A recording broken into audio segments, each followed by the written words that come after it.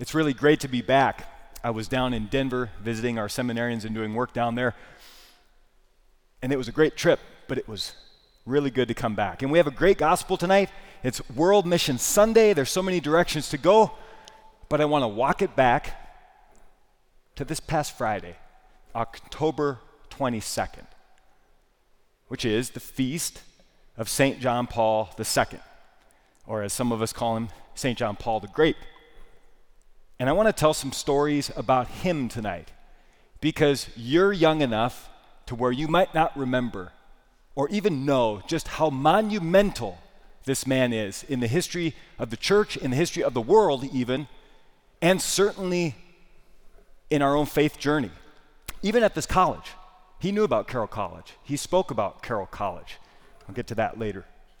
But he's an absolute giant, a giant of a saint. And every part of his life has dramatic twists that are almost like out of a movie. It'd almost be hard to believe out of a movie from even before he was born.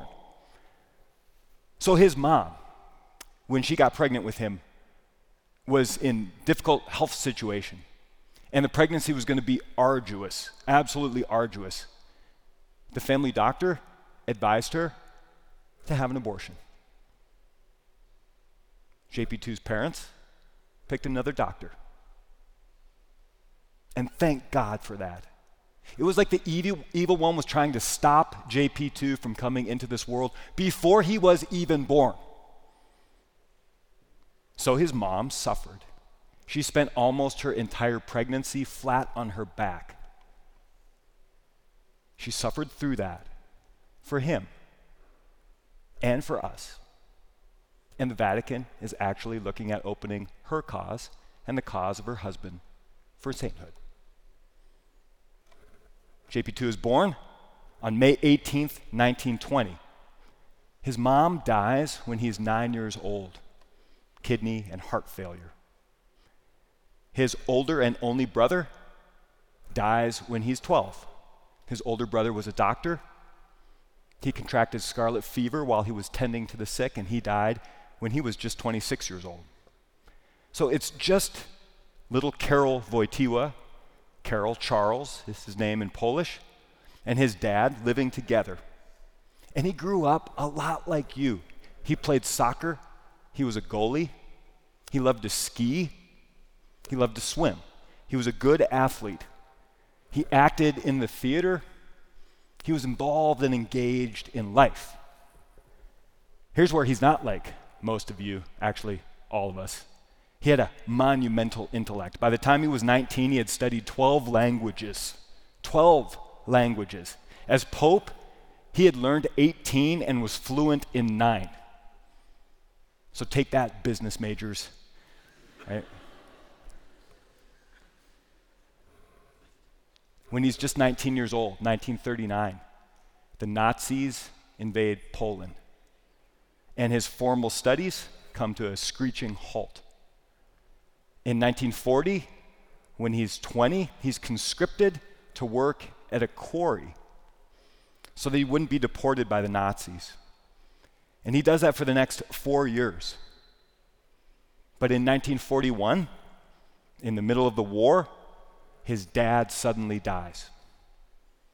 So he's 21 years old. He has no family. All he has is this job in a quarry. That age, 21, your age, he decides to enter seminary. Now, I just came from a fantastic seminary, St. John Vianney Seminary in Denver. It's a beautiful place, beautiful campus, beautiful teaching and instruction, great men down there, great ways of providing for them, food, shelter, great and beautiful chapel to pray in. That is not the seminary that John Paul II joined. There was no picture of him on a poster with a smiling bishop. There was no address so people could send him care packages like Twinkies and Sour Patch Kids saying, "I'm praying for you, hope you become a priest." The seminary is underground, literally. Classes are held at night without the Nazis knowing about it in the basement of the cathedral. One day, one evening, I should say, one of the seminarians who had entered with John Paul II didn't show up. And he didn't show up because the Nazis found out what he was doing and killed him. And John Paul II never forgot that. Even as Pope, he thought about that man, and he wondered what type of priest he would have been had he been allowed to live. At his work, I told you he worked at the quarry from 1940 to 1944. His co-workers would take extra duties upon themselves so that he could hide in a tunnel and do his seminary studies, because they knew there was something special about him and they wanted him to be a priest. So John Paul II takes all of this onto himself, and it shapes and forms his humanity to be as big and as large as the giant of a saint that he became.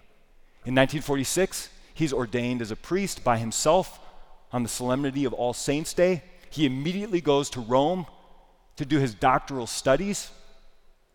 He finishes those studies and returns to the only country, as people say, that lost World War II twice, Poland. Because the Nazis invaded, and then after the war, the communists remained. So he comes back to communist-occupied Poland. He teaches. Guess who? You. 5 years. He teaches at a university. And here's what he said about his time teaching college students.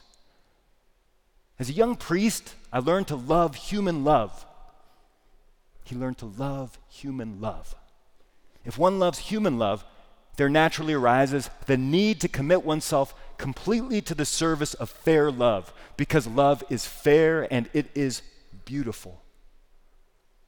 It was working with people your age in the first 5 years of his return to Poland that shaped his entire trajectory.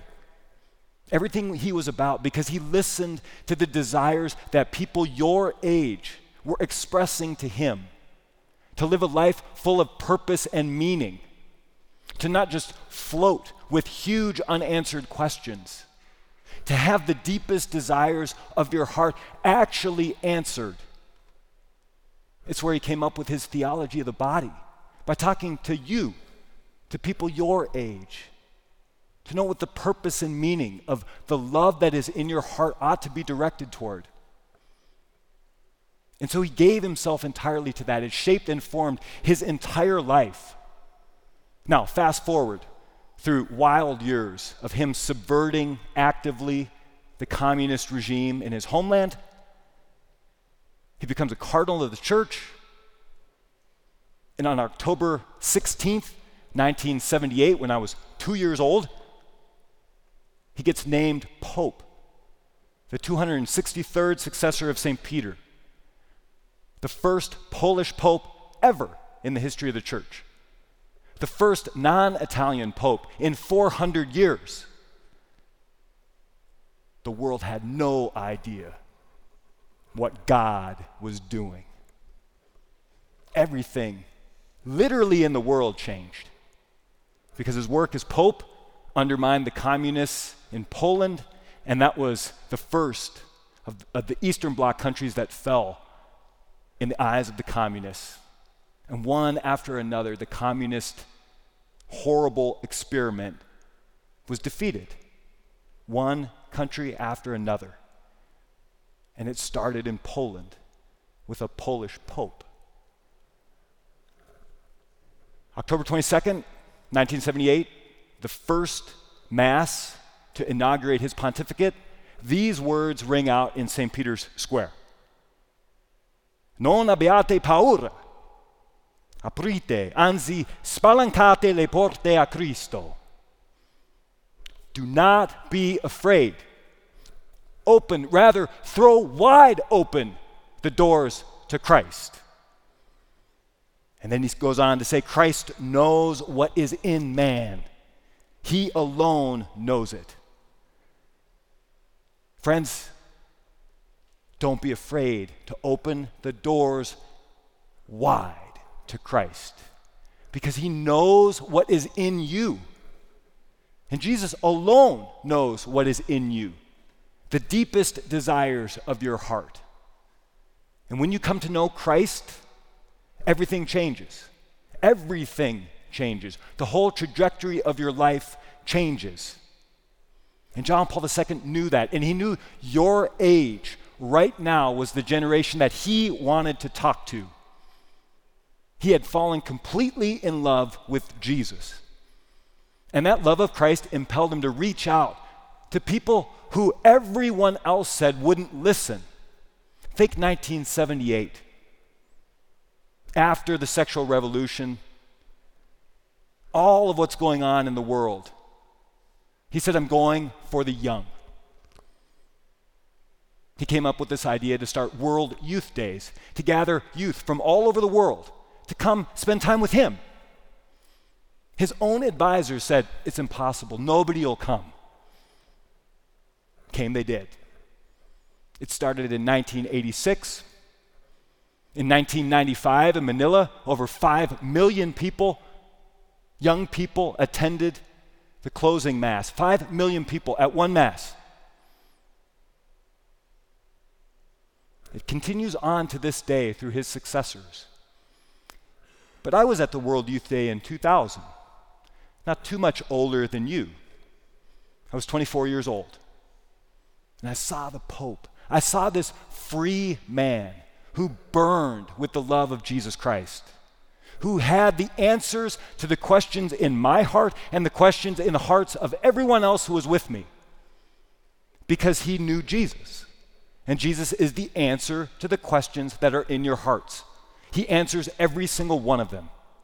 The deep questions about the meaning and the purpose of your life, why you're here, what you ought to be about. Listen to what he said in 2000. It is Jesus that you seek when you dream of happiness. He is waiting for you when nothing else you find satisfies you. He is waiting for you. He wants you to know him. And your hearts are hardwired to know him. Don't give in to the temptation to seek your satisfaction and your purpose in anything else. Not in ideologies, not in causes. You're meant to know a person who knows and loves you. He has a face and a heart, and his name is Jesus, and he's a real person. He'll answer the questions in your heart. Pope goes on. He is the beauty to which you are so attracted. It is he who provoked you with that thirst for fullness that will not let you settle for compromise.